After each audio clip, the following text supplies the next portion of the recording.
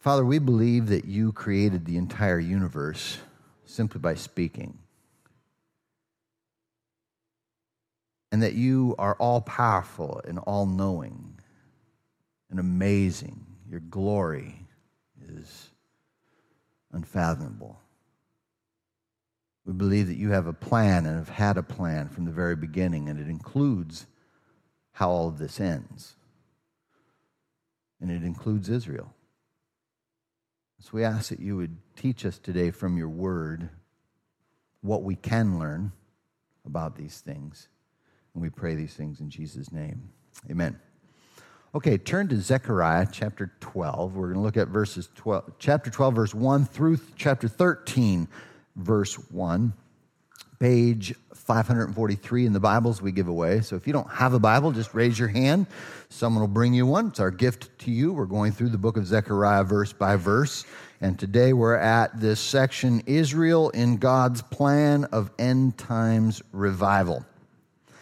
Now, in the Bible, you read of miraculous saving events, like in 2 Kings chapter 19, when Assyria, the world empire of the day, attacks Jerusalem, and it surrounds Jerusalem, and there's absolutely no hope for them, but then somehow they end up beating them, and as we read in the scriptures, the angel of the Lord slaughters 185,000 of the Assyrian soldiers, and we have victory for the Israelites. You read about those things in the Bible, and you think, wow, that was pretty cool back in those days, right? Okay, but then you read the history. June 5th, 1967 began the famous Six-Day War, where Egypt, Jordan, Syria, and Iraq all surrounded Israel. They specifically stated they were going to wipe them off the map. They had twice as many soldiers, 4 times as many tanks, 3 times as many airplanes, and somehow, some way, in 6 days, Israel defeats them, expands their territory by 3 times, and takes Jerusalem. And on the 7th day, rested. When you read and go into detail into that, I mean, I'd encourage you to Google that. Google miracles of the 6-day war. All of the little things that took place as well is just absolutely phenomenal. That God is clearly doing something still. He hasn't stopped doing these kinds of things. Our passage actually describes an end times victory where Israel is not only delivered, but saved, finally receiving Jesus as Messiah. And I believe we're close to this time. God has a plan for Israel, and it is a plan not only for survival, it's a plan for revival. So what can we learn about the end times and about revival in general from this passage? Let's see. This, by the way, if you remember, as we've been going through Zechariah, occasionally I'll say, and I can't wait till we get to chapter 12. We're here. All right, okay. Here we are. All right. Let's start out with verse 1, okay? God is creator and planner. A pronouncement, the word of the Lord concerning Israel, a declaration of the Lord who stretched out the heavens, laid the foundation of the earth, and formed the spirit of man within him. Now, it's interesting how it starts out with this declaration of God in his strength before he goes into these details, but it makes sense to me. It starts out with this word, a pronouncement. We saw this back in chapter 9. If you remember, chapter 9 through the end of the book is the more apocalyptic type of literature in this book. And chapter 9 starts out a massah, a pronouncement or an oracle, a burden of the Lord. And then chapter 12, so 3 chapters later, he brings it out again to emphasize this is the word of the Lord to help us understand what the end will be like. And he says here, he speaks of God as the creator and planner. You see, God is no deist God. You know what deism is? It was the belief that there was a supreme being. He kind of created the world, wound it up like a clock, and then had nothing more to do with it. It was actually a popular religion around the time of the foundation of our country. Some of our founding fathers were deists. Not very many, but some were deists, okay? So it's that idea. But I believe that that idea has kind of crept into American Christianity because many Americans live as if they are practical deists. They say, yeah, I believe God did the miracles way back then, but can he do it today? Okay. All right. Okay. Yes. This is what we see in the scriptures. We need, though, a proper perspective on these things to experience revival. And in revivals, God always moved powerfully. And in this end times revival, he will move powerfully. But God made the heavens and the earth. He says, a declaration, the Lord who stretched out the heavens, laid the foundations of the earth. This shows his incomparable power, but also that he is the master builder. So his power and his wisdom. Our enemies are like gnats facing a blast furnace, okay, when God is on our side. Or I should say, when we are on his side, okay? So that's what we're seeing here. That's why he's starting this out. Against all odds, as we'll see later on, but with God on your side, how can you lose? God is all powerful. He is all wise. Liberal theologians toy with things like process theology that denies the power of God. Process theology, Alfred Northhead Whitehead, he said that God is evolving and he's hopefully going to get strong enough to overcome evil someday. Wow. Okay, or we have open theism. God doesn't know the future. He got caught off guard by all the evil that took place in the world. Okay, those puny gods can't save them. But the God of the Bible, he can do anything. And that's what we see. So we see he created the heavens and the earth, and he made humans. He formed the spirit of man within him. God made humans. This shows his power. It shows his knowledge. By the way, if you're interested, this would be a verse to show creationism rather than traducianism. And you're all wondering, what are you talking about, Larry? If you don't know, I'm not going to tell you right now. Okay. It'd take way too long. Okay, I don't have time for that right now. But if you're interested, talk to me later. Okay. Well, at any rate, but it does show. See, if God created the humans, that shows his power, it shows his knowledge, but it also shows his ownership. He owns us. Let me read something from Stephen Rummage in his commentary. He says, have you ever bought a new shirt or a new pair of pants and found tucked into one of the pockets a slip of paper that says, inspected by number 7? You know what I'm talking about? Okay, yeah, or 8 or 10 or 12 or whatever. It's when I see one of those little inspected by 7 notes, it makes me think that somewhere in the shirt factory, at the end of the whole process of making my shirt, Inspector 7 was sitting at her station when my shirt came across her table. She took my shirt, held it up, measured it, checked all the stitching, made sure all the seams were sewn right, looked to see if the pattern of the fabric was right, and if nothing was wrong with the shirt, took that little slip from a huge stack and put it in my shirt pocket, inspected by 7. Now use your imagination for just a moment. Could you picture a newly formed shirt ever saying to Inspector 7, what right do you have to judge me? Who do you think you are? You're looking at me, you're pulling on me, and you're making sure that all these things are right with me. What gives you the right?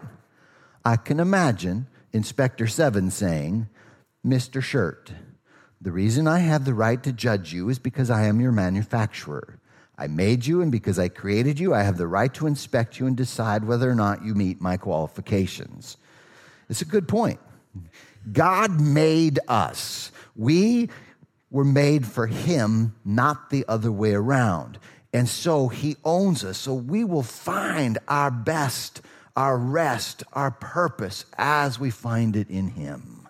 Okay? So, starts out great focus on God. And then in verses 2 through 9, we see that God will deliver and protect Israel. Let's read it. Look, I will make Jerusalem a cup that causes staggering for the peoples who surround the city. The siege against Jerusalem will also involve Judah. On that day, I will make Jerusalem a heavy stone for all the peoples. All who try to lift it will injure themselves severely when all the nations of the earth gather against her. On that day, this is the Lord's declaration, I will strike every horse with panic and its rider with madness. I will keep a watchful eye on the house of Judah, but strike all the horses of the nations with blindness. Then each of the leaders of Judah will think to himself, the residents of Jerusalem are my strength through the Lord of armies, their God. On that day, I will make the leaders of Judah like a firepot in a woodpile. Like a flaming torch among sheaves, they will consume all the peoples around them on the right and the left, while Jerusalem continues to be inhabited on its site in Jerusalem. The Lord will save the tents of Judah first, so that the glory of David's house and the glory of Jerusalem's residents may not be greater than that of Judah. On that day, the Lord will defend the inhabitants of Jerusalem, so that on that day, the one who is weakest among them will be like David on that day. And the house of David will be like God, like the angel of the Lord before them. On that day, I will set out to destroy all the nations that come against Jerusalem. So here we see that God will deliver and protect Israel. In the end times, revival, miracles will take place. These are military miracles, but I believe that miracles in general will take place in the end times revival. Now, are we open to that, or are we deists in thought?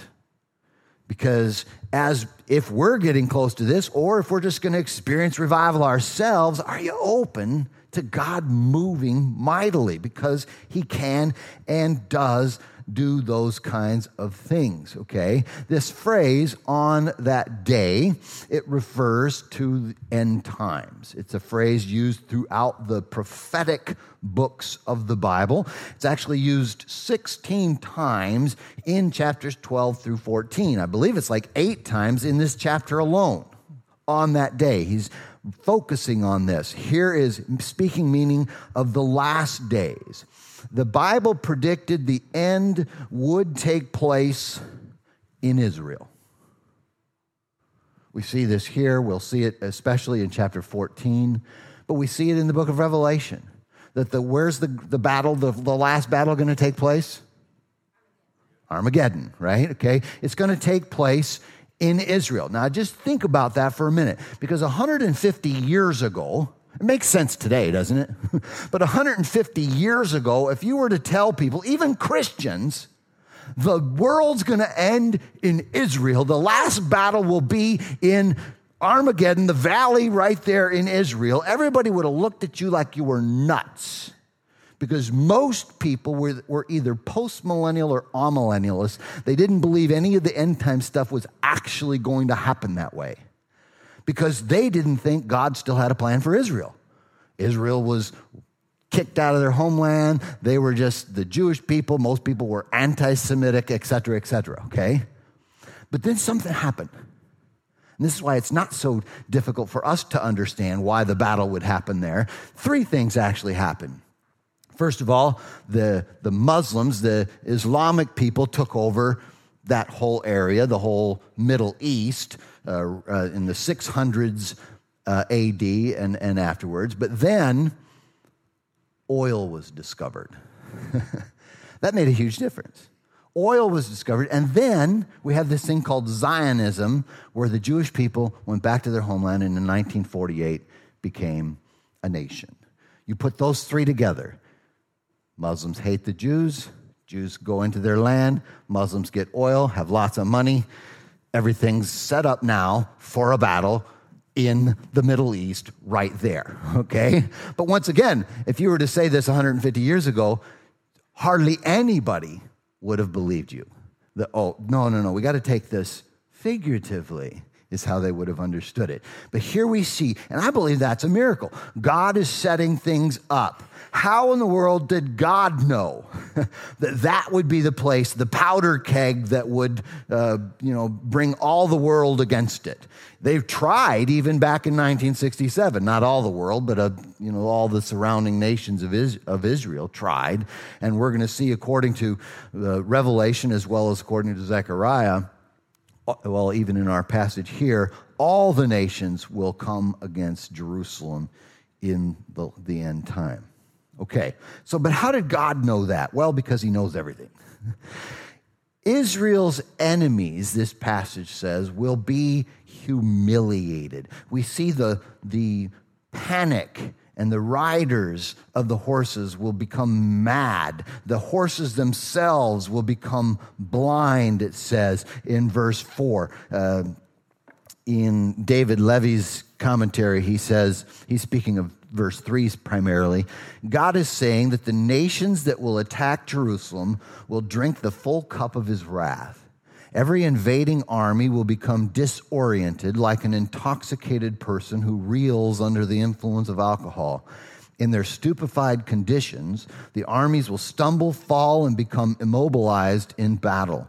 Likewise, Jerusalem is compared to a very heavy, burdensome stone that weighs too much to heave away, and it will cut in pieces or lacerate anyone who tries.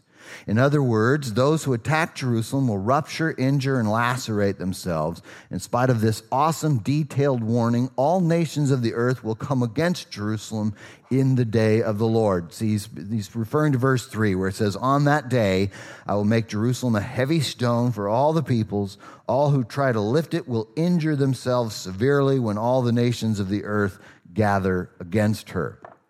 So we see that this is going to happen. Fumbling, bungling, Three Stooges-like actions are going to be taking place. Once again, if you go and Google miracles of the Six-Day War, you'll see that was exactly what happened back then too. It's pretty fascinating. But this is what's going to happen in the end here. Now, they did this. This is what's going to happen. And yet they're all going to go against Israel, but somehow God is going to rescue them. And it's got to be by the miraculous, right? Once again, do you believe in the miraculous? Do you believe that God can do this kind of stuff even today? Perhaps even in your life? I think he can. As we seek the Lord, I believe. Look at Habakkuk chapter 3, verse 2. It's just a couple books to the left. Habakkuk chapter 3, verse 2. This is the prayer of Habakkuk. He says, Lord, I've heard the report about you. He remembers the other Old Testament passages like Kings chapter 18. I have heard the report about you. Lord, I stand in awe of your deeds. In other words, he's seeing them in his own life as well. Revive your work in these years. Make it known in these years. In your wrath, remember mercy. There's his prayer for revival. Do those same works again. Do it again, God. That's the prayer that he's saying here. And because God is all-powerful, he is all-knowing, and he has promised that he will do these kinds of things, and so we seek him to do that. Israel's enemies, according to this passage, will be humiliated, and Israel will be made strong. You see verse 8, on that day the Lord will defend the inhabitants of Jerusalem, so that on that day the one who is weakest among them will be like David, the one who killed Goliath with a sling, right? The weakest one will be like David. And the house of David will be like God, like the angel of the Lord. The angel of the Lord is the one who slaughtered the 185,000 Assyrians, okay? On that day I will set out to destroy all the nations that come against Jerusalem. So Israel will be made strong. Once again, I believe the 6-Day War was a precursor to that. Because I believe in Ezekiel 37, we're seeing that prophecy being acted out as we speak. Ezekiel 37, the valley of the dry bones, it speaks of a two-stage effect where the first stage is Israel comes back to their homeland and becomes a nation. That's the bones gathering together. But then God pours out his Spirit upon them, and they are then saved. That's the second part of Ezekiel 37. That's what we're going to see in just a moment in verse 10, okay? But that's two stages. The first stage has already begun. And so we're seeing this acted out. And God's side always wins in the end. This brings me to my favorite verse in Zechariah. Okay? Chapter 12, verse 10. Israel will receive Jesus as Messiah. Look at it. He says, "Then I will pour out a spirit of grace and prayer on the house of David and the residents of Jerusalem. And they will look at me whom they pierced. They will mourn for him as one mourns for an only child, and weep bitterly for him as one weeps for a firstborn. On that day, the mourning in Jerusalem will be as great as the mourning of Hadad Rimmon in the plain of Megiddo. The land will mourn, every family by itself, the family of David's house by itself and their women by themselves, the family of Nathan's house by itself and their women by themselves, the family of Levi's house by itself and their women by themselves, the family of Shimei by itself and their women by themselves, all the remaining families, every family by itself and their women by themselves. On that day, a fountain will be opened for the house of David and for the residents of Jerusalem to wash away sin and impurity." Now, here is a picture here, and he starts at verse 10 and finishes at chapter 13, verse 1, which is why chapter 13, verse 1 belongs to chapter 12. Okay? I mean, they both speak of the house of David and the residents of Jerusalem. It is two bookends, and the biblical writers wrote a lot like that. This is clearly a section. This is one of those illustrations that where we know that the chapter and verse positions of the Bible were not inspired. Okay? We know that. They were originally written without chapter and verses. Sometimes you just scratch your head. Why did they change the chapter there? Okay, it makes no sense. But at any rate, I do have a theory, by the way, okay, of who actually wrote these, put the chapters and verse things in there. I think it was a guy riding on his horse. And every time he hit a bump, that was where he changed the chapter. Because it makes no sense here, okay? But at any rate, here's this section, okay? And what we see here is it says God will pour out a spirit of grace and prayer on the Jewish people, specifically the house of David and the residents of Jerusalem. And then it says they will look at me. God is speaking, right? They will look at me, God, whom they pierced. What is he talking about? The crucifixion. Obviously, the New Testament quotes this verse to refer to Jesus, okay? So here we see, they will look at me, God, whom they pierced, because Jesus is God, right? Okay? They will mourn for him. And this mourning, as it describes it in the next few verses, we see in chapter 13, verse 1, results, because it's a true repentance, it results in the forgiveness of their sins. The Jewish people are going to receive Jesus as Messiah in the end. You want to have a part in that? I do, okay? Because God says it's going to happen. So let's get involved in this, okay? He's going to bring the Jewish people to the Lord. Well, let's walk through this passage a little more detail. First of all, God is always the initiator of salvation. He pours out a spirit of grace and prayer on the house of David before they receive Jesus as Messiah. The people of Israel are stubborn people, right? But when God pours out his spirit upon them, when God draws them, they run to him. And isn't that true of all believers? We weren't seeking after him. If you think about it, when you got saved, you were just doing your own thing, and somehow you came to your senses. That's how it happened to me. I wasn't running after God. He was running after me like the hound of heaven. And he got me. Thank you, Lord. God is always the initiator of salvation. Look at Romans 3, 9 through 12. We see a point that we need to come to grips with. This is where we're all at before we become Christians. This is the truth of humanity because of the fall. It says in chapter 3, verse 9, "What then, are we any better off? Not at all, for we have already charged that both Jews and Gentiles are all under sin." If you look at chapter 1 of Romans and chapter 2 of Romans, chapter 1, he shows how the Gentiles are guilty. Chapter 2, he shows how the Jews are guilty. And here he puts it all together. All are under sin. Every one of us have sinned. As it is written, there is no one righteous, not even one. There is no one who understands. There is no one who seeks God. So much for the seeker services. They should be empty because there's no one who seeks God unless he seeks them first. Okay? Where did I go? All have turned away. All alike have become worthless. There is no one who does what is good, not even one. Now, that doesn't do so much for our self-esteem, does it? Okay? But that's where we're at before Jesus. But when he, because he loves even the most horrible sinners like us, he runs after us. He calls us. He draws us to himself. John 6:44, "Unless the Father draws them, they cannot come to me. But when he draws, we run to him."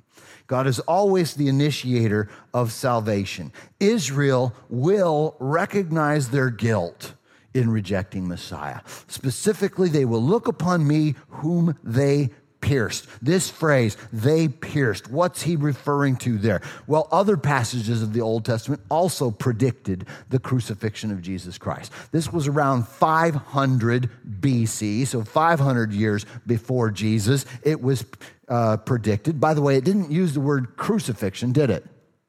Because crucifixion hadn't even been invented yet. So God is predicting that the Messiah is going to be killed by piercing, using that phrase. That's a phrase they did understand. Look at Isaiah 53, another example of this, verses 4 through 6.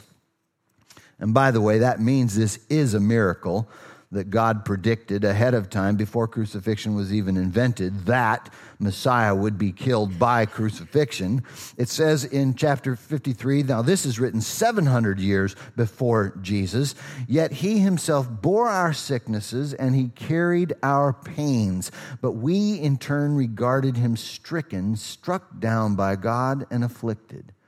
But he," and this is referring to Messiah, to the servant, "he was pierced because of our rebellion, crushed because of our iniquities. Punishment for our peace was on him, and we are healed by his wounds. We all went astray like sheep. We all have turned to our own way, and the Lord has punished him for the iniquity of us all." Here we see that Messiah would be pierced, even though he didn't deserve it, but he did it as in our place, as our substitute. He was punished so that we wouldn't have to be punished. That's what we're seeing here. Specifically, pierced, interestingly enough. Now, in Psalm 22, if you go to that, Psalm 22, David originally writing about himself and his experience, but clearly, even the Jewish rabbis recognized he was referring to Messiah or referring to someone future because of the language used here. In chapter 22, verse 1, it says, my God, why have you abandoned me? Why have you forsaken me?" Those were the words of Jesus on the cross, right?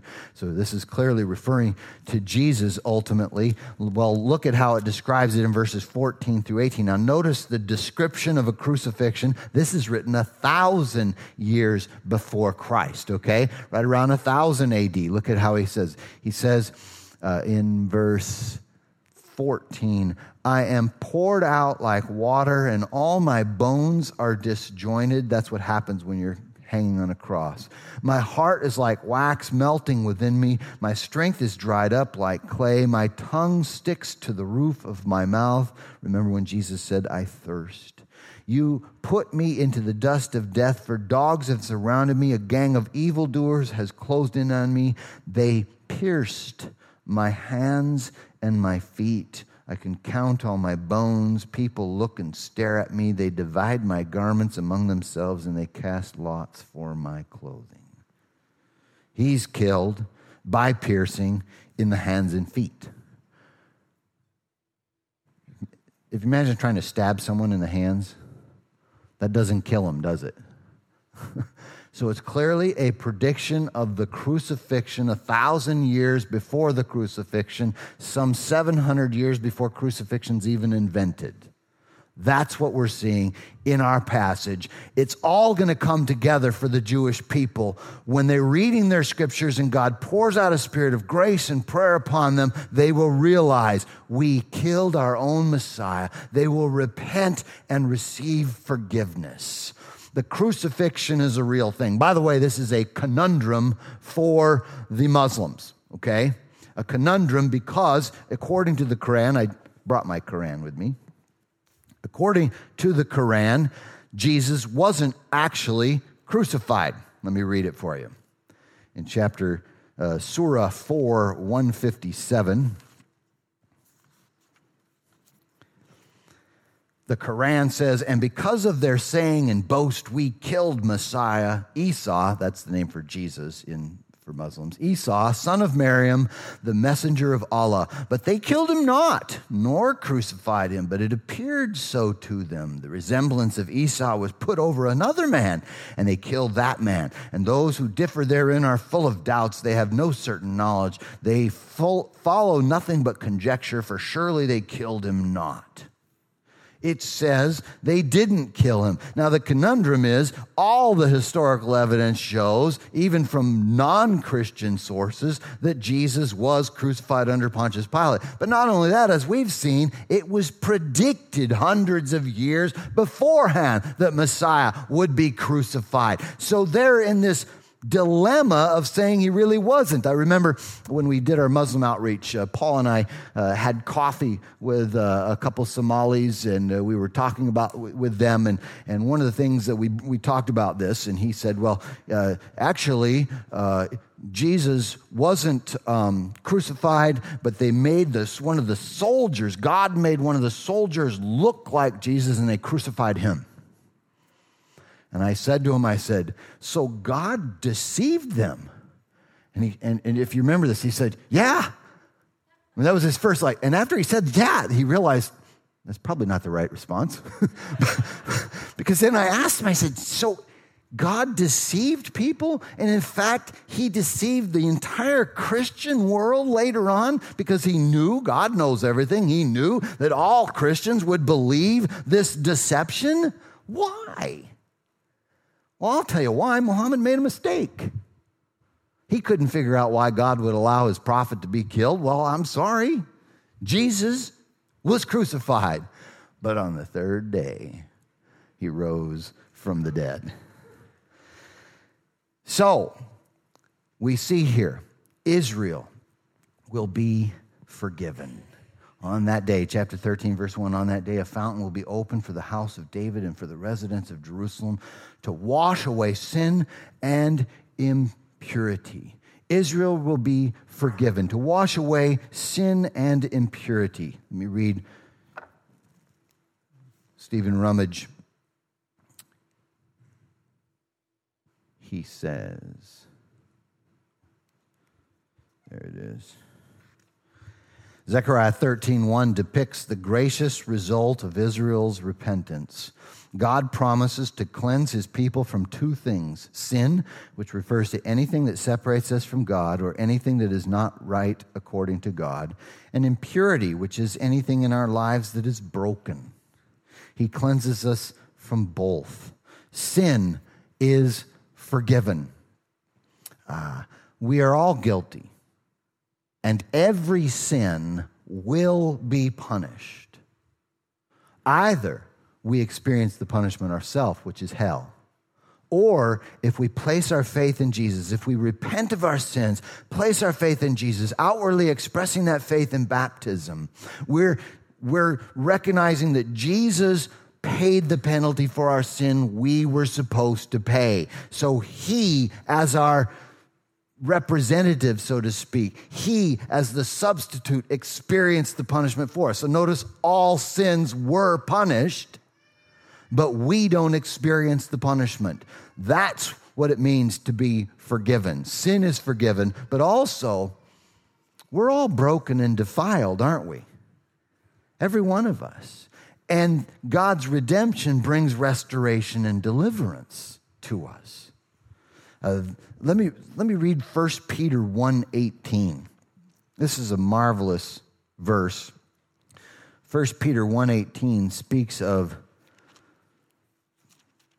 not only does the cross provide forgiveness of sin, but it does provide this cleansing, this setting free of the junk and garbage of our old life.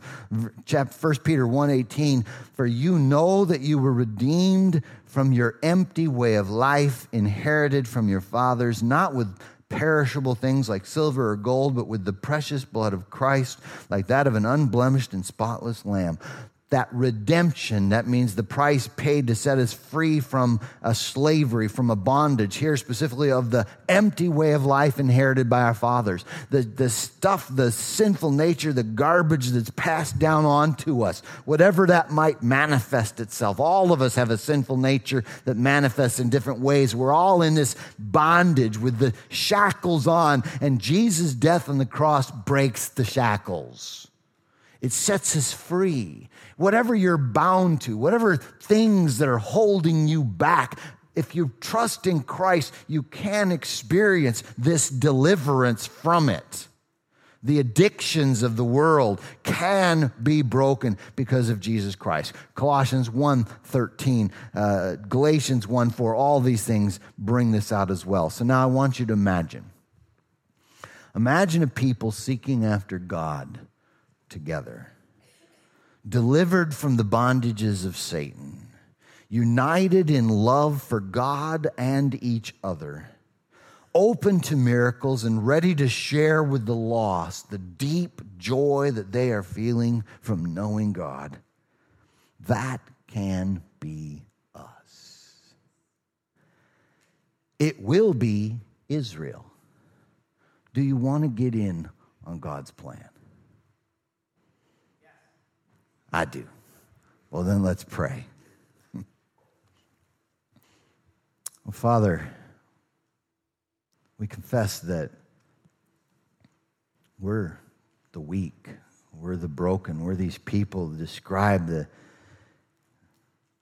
we're the weakest among them. We're not like some of these other people who look strong. We're the weakest among them. But you say you'll make us like David. And we pray that you'd strengthen us. We ask that you would come and do mighty, mighty things in our midst. Bring revival. Revive us, O God. And we pray for Israel, that you would bring peace to Jerusalem, that you would help them, O Lord. We pray specifically and especially that you would bring them the Prince of Peace, Jesus. That even now, as we hear the reports, more and more Jewish people are coming to Christ. We can see that you're beginning to do this, and we want to get in on that. Use us even to reach them. I pray for the team that's going to Israel, that we will enjoy that time. We will truly, the Bible will come to life for us, but I also pray that we'll make a difference while we're there. Bring them Jesus, O Lord. Come, O Lord. We put our trust in you and we believe you are a God of miracles. Thank you in Jesus' name. Amen.